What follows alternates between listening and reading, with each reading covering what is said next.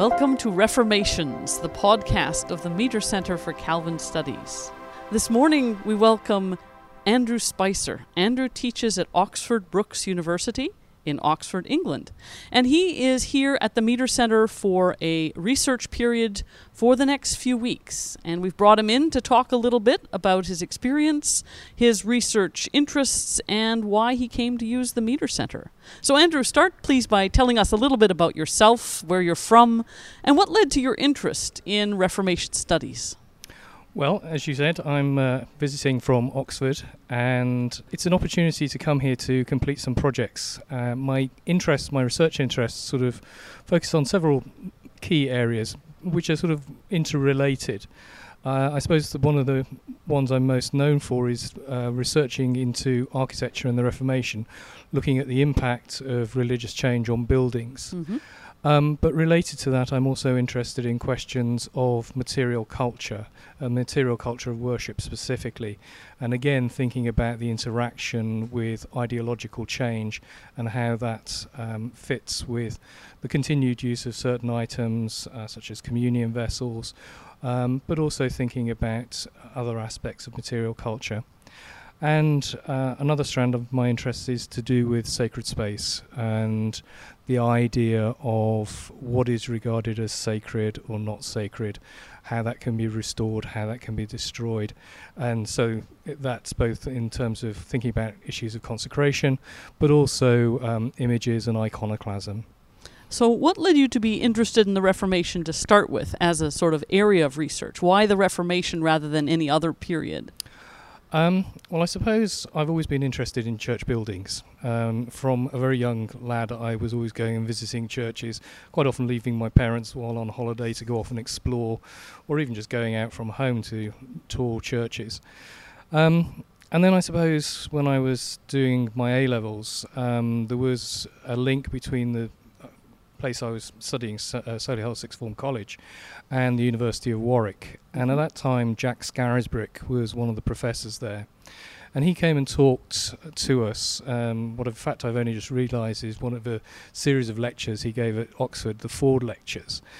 He gave us a sort of summary of one of those. Mm-hmm. And this was about the English church on the eve of the Reformation and thinking about buildings and material culture. So although I didn't do that initially for my doctoral research, I was focusing on immigrants at that time. When it came to move on from that, this became a sort of quite obvious topic for me to look at, to think about churches, but using all that I had actually taken on board from my thesis about Reformed theology and thinking, and to then think about Calvinist churches and so forth.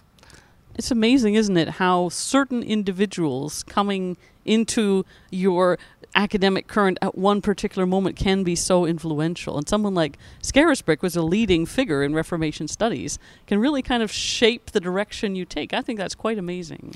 It is quite a surprise, and when I mentioned this in my inaugural lecture, I think it took quite a few people by surprise that I'd actually remembered this. I think at the time I'd actually tape recorded the actual lecture on one of those dictaphones. It was that long ago. But it did sort of stay in my mind that this was an interesting way of thinking about religious change. And I suppose one of the things I've always been interested in is not so much the big ideas, but how the big ideas affected ordinary people. Mm-hmm. And one of the things I keep on drumming into my students is that, this is what Calvin says, this is what Luther says. Actually, what happens and what matters is what happens every Sunday in the parish church. That's where you see the Reformation. It's all right writing these big books in Latin or very technical language, but actually for ordinary people, it's what they see in their parish church on a Sunday that bothers and affects them. Absolutely, and I'm very much on the same wavelength with you about this, and that's what I find most fascinating about the Reformation, is how it really was both received by but also shaped by ordinary people. So can you talk a little more about the sacred space idea and the aspects of worship in physical objects as to what can that tell us about people's experience? Why a focus on these particular aspects? I suppose if I'm thinking about, I'll start with consecration and sacred space in that sense. It's one of those areas where we know from the theology of the Reformation that there is the denial of that any place can be more holy than another, that a place can be made sacred through the actions of a priest, actually a bishop, and that everywhere is the same. But we actually see in people's reactions to it that actually isn't how it's interpreted. If we think about a Reformed tradition, we see in that tradition this denial officially that a church is any different from another place. But at the same time, we get ministers saying, hang on, you've got to behave with decorum in this place because this is where the word of God is preached. Absolutely. And we understand you are hearing God's word. So therefore you must behave yourself. Therefore we're not going to allow the church to be open in case you go in and do something in there that's superstitious. So there's this sort of odd contradiction which I'm fascinated by. And then just a future project, a sort of long way down the road, although I've actually written a chapter about it, is thinking about how the Anglican Church actually reintroduces rites of consecration. After having gone through in the late 16th century saying exactly the same as the other reformers that no, this isn't sacred, but moving on into the late 17th century and then in the 18th century, finding that consecration becomes a very important way in which the Anglican Church can identify and distinguish its own buildings from nonconformist chapels. So nonconformist chapels are derided as the typical barns and so forth, not special places, and the Anglicans are trying to say our churches are special because they're consecrated, but we're not doing any of that terrible Catholic stuff. So it's fascinating how you work on those degrees of compromise. But in another area that I've sort of written about, and in fact actually gave a lecture here in Grand Rapids on at the Calvin Conference, was looking at communion vessels. And looking at how there is that transition of how those are used and then thought about by communities, how we move away from a chalice to a cup because you need more wine, but actually then also thinking about how are those treated.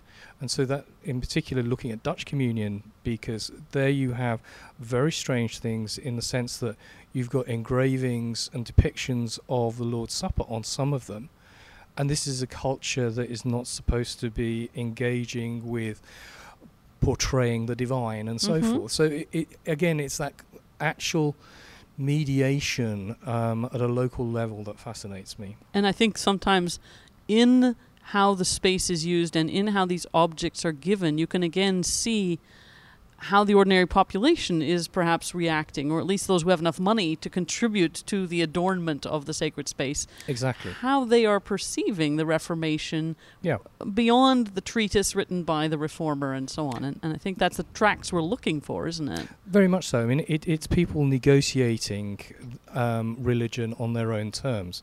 Yes, this is what we want in terms, or this is what you want officially, but this is how we're going to do it here. Yeah, absolutely. So you have been active in the field of Reformation studies now for a number of years. What do you see as the main trends or currents in the field? If you look at Reformation studies as it's been perhaps changing over your career so far, would you say you're hopeful or concerned about the future of Reformation studies? What do you see when you look at the field? I suppose we've moved away very much from the national studies, the sort of more parochial approach to Reformation studies, where people focused on a particular small community. I mean, that hasn't gone. I mean, it's still there in certain traditions. There are people who do theses on very small communities. But I think actually people have begun to move away from that to look at broader trends. And certainly I would say becoming much more global in thinking about perspectives of history. But also, I think the material turn is one that's still alive and well. And we've seen the effect of the funding in Australia for the research on emotions, and that's been spilling over into aspects of Reformation history as well. Mm-hmm. So I think all of those are encouraging. Looking to the future, I think in the same way as the technological developments that we've seen with things like EBO, Early English Books Online, push for digitization of sources, both printed sources, and now what we're beginning to see is extraordinary developments in terms of digitizing archives, in particular sort of beginning to move towards the scope of actually being able to digitize a volume without even opening it, will actually just expand the amount of archival material that will be available to us, all of which is in many ways exciting. Mm-hmm. The only sad thing is we won't necessarily need to go to these places to look at them. So swings and roundabouts in that sense. What about the language skills needed to interact with these primary sources? Do you think, I mean, when I look at the North American field especially, I'm aware of the challenges for students who don't have Latin or French or German. It kind of limits them in their ability to engage with Reformation studies. What would you say the perspective is from the British perspective? Oh, very much the same, the difficulty of language. But I was at a Royal Historical Society symposium in Oxford about this time last year, and it was about global history, and one of the issues that was being talked about, it was the difficulty of doing global history, particularly if you were talking about studying Asia and so forth, without languages. But there was also this feeling that this was one of those areas that you could actually see technological advantages, where language was becoming more accessible in terms of translations. I mean, one only has to look at Google Translate. I mean, that is far superior now to what it was 2, 3, 4 years ago. Yeah. Now, obviously, that's not going to get you very far if you're trying to do in-depth studies. So language is a limiting factor, but I think in the future we might find that we are ending up with more translations, making things accessible.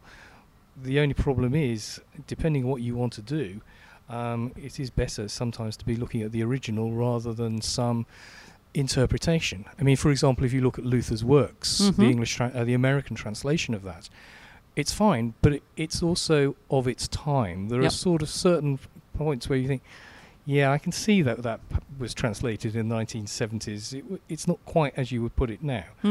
But, you know, it makes things more accessible to a large number of people.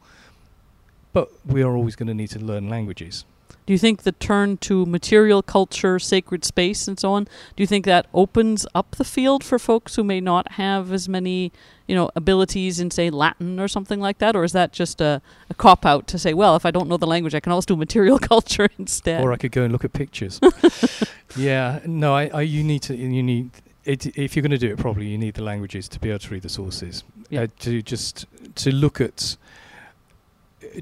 at objects without thinking about their purpose is not going to get you very far. And to be able to think about not only how they are used, if you can physically handle them, that is fantastic, which I've had the opportunity to do on a few occasions.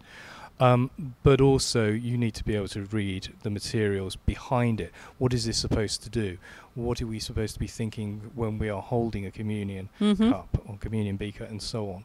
So, you could go and look at things, but you're only going to do part of the job that way. And a related question, but maybe from a different angle, the Reformation can be studied by folks who have no particular religious interest of their own, obviously. Doesn't mean you have to have a religious interest to study the Reformation. But does the increasing, perhaps, secularization of young people, students, or so on and so forth, does that affect their ability to understand the Reformation or engage with it? How has that changed, do you think, as perhaps Europe in particular has become less generally Christian? It has become less Christian, but there's still an interest in religion, and that seems to be increasing. I teach a second-year course called Conflict and Belief on the disruptions and wars of the 16th century. And I tell the students, you're going to learn a lot about belief before we get to any conflict. Mm-hmm. And so it does mean that they have to have a crash course in Reformation theology, but you need to actually tell them what the Catholics believe before you get to that. Exactly. So that does mean that you're having to do a lot more of that than you perhaps did in the past. But there is still an interest in the topic. Yep. Even ending up with big questions and having discussions. A student had a question about had misread something. I think we were looking at the Council of Trent, and they misunderstood something and thought God was a woman. And so we ended up into this whole discussion about, no, actually it was referring to the church. And there was, well, why is the church feminine? Well, it's the bride of Christ. And so we ended up in this interesting theological discussion that just sort of came out of a misunderstanding. And, yeah, the class was interested. Yep. So I think if we can have things that engage students, then they will actually learn from that and pick up on it. And I think also sometimes, certainly in past scholarship to a certain extent on the Reformation, there was perhaps a challenge of people being so focused on a particular line of faith that was all they saw. Yes, exactly. And so perhaps with a broader openness to not already deciding who are the good guys and the bad guys, that might also shape the field in new ways. Exactly. I mean, bringing new perspectives. I mean, Ethan Shagan made some comments to that effect about looking at the English Reformation from his perspective. So I think that is one of those. It adds another dimension to this kind of study, another possible richness to it. Absolutely. Another area I was looking at and thinking about was over the last few years we've had an awful lot of commemorations of the Reformation, anniversaries. You've undoubtedly been involved in this and been consulted as an expert on all sorts of aspects of the Reformation, with 2009 for Calvin and 2017 for Luther. Do you think these commemorations are helpful or not in terms of the wider impact of Reformation studies? I think it's an interesting question in that I think it works at two levels. And I think it is important to mark these occasions in terms of letting the wider public know and engaging with the wider public. And I think the success of the Luther exhibitions, we particularly saw that, a real engagement with, 31st of October 1517, and everyone believing that actually these were pinned on the door. And that image, if it's actually appearing on news programs, it's actually making the Reformation relevant to people today. So in that sense, I think those anniversaries are useful. But as a friend said to me about the whole Luther celebrations, I feel sorry about Melanchthon. Didn't get a look in. And there is that danger of anniversaries concentrating on one figure. Yes. And I can understand it in the sense that that's the person who actually does the deed. And that also is something that is more understandable to a wider public if you focus on one individual. But it does mean that we go back to the great figures of history approach. Yes. Which I feel we've in many ways moved away from that sort of Lytton Strachey and great Victorians and that approach. And that's all for the good. And so in a sense, the anniversaries reinforce that stereotype. For an academic, yes, they're fun, but there is also at the end of it a certain degree of fatigue. Yes. That results from over commemoration of a particular event, as numbers of society groups actually try and mark the occasions in their own way. Yes. And of course, now what we're seeing is, and now we're getting the flood. So we had the flood of publications before the Luther anniversary, all the biographies of Luther and so forth. And now we're getting the beginnings of all the conference proceedings appearing as well, which, I have read some good ones. Yep. So that is helpful, but it does slightly distort the field. I find it interesting also when we do these commemorations, we give these reformers a very odd status in some ways. And it's not just today. I mean, the Meter Center has this collection of commemorative coins of the Reformation, right? Lovely coins with the head of John Calvin on each one of them. And when you start to think about it, it's a very weird thing, right? Because these aren't saints, right? It's not like we're praying to them, but we're giving the reformers a very odd quasi-saint status, which, again, it's not just the focus on one person, it's the focus on one person as the model and ideal and hero, which again is rather concerning in terms of giving a fully orbed picture of an individual. Well, exactly, and we're giving them status that they wouldn't have recognised themselves. Or, I mean, let's face it, we don't know where Calvin's buried. We know where Luther's buried, and we know that Charles V went and had a look in his tomb. But we don't. So we by these events we are, as you almost, I hesitate to. Well, I was going to say deify, that's probably the wrong word, maybe canonise these individuals by this association. But there again, they are the leading figures in these events. And so it is easier in some ways to pin an idea on an individual than to actually use a thesis or an idea as a point of commemoration. Absolutely.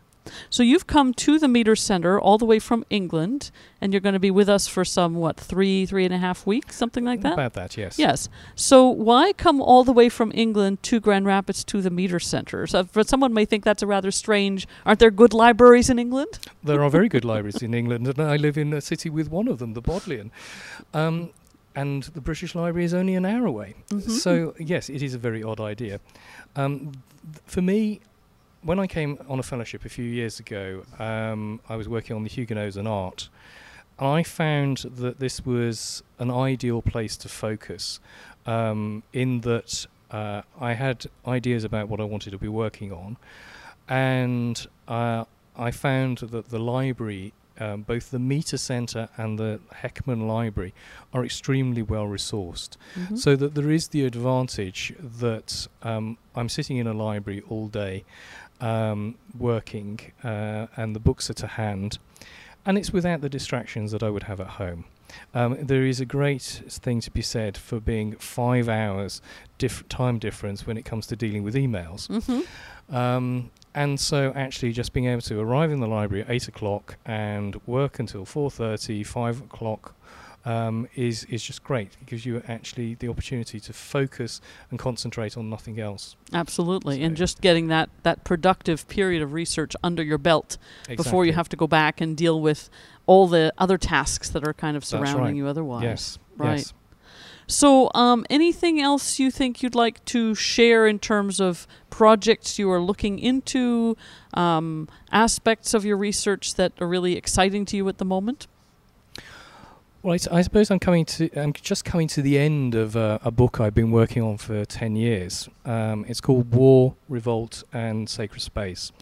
And it's a book about how, after the iconoclastic fury of 1566 and the Calvinist republics in the southern Netherlands and the revolt against Spain, how the Catholic Church re-established itself and restored sacred space. And I have reached the point where I have one chapter left to write. It is a very big book, and that's about art in this period. And it's a book that actually I now understand. I wrote parts of it, and the different chapters stood together. And now I've actually sort of finally got my head around how all this comes together. And so I'm sort of looking forward to finishing that manuscript over the summer, and then moving on to the book on consecration. Wow! Which is my next project. Can you say a little bit about that one? It's going to be primarily focused upon the Anglican Church. So I've written about, as I said, this contest or contesting sacred space in terms of making a distinction between Catholics, Anglicans and nonconformists. But I want to look at also how the Reformation deals with the question of consecration, Mm-hmm. mainly from an English perspective. Mm-hmm. There will be some grounding of it in the wider context of what's going on in Europe, because of course Lutherans end up having consecrations for their churches as well. So there will be some broader context, but I think it'll be a change to just write something on England, which I've not done before, other than when I was writing about immigrants. Absolutely. So it'll be fun to go back to do that, and hopefully it won't take me 10 years to get this book done. I hope indeed that it'll be a project that comes together better. Well, Andrew Spicer, thank you so much for spending this time with us today. Not at all. Thank you for letting me be here.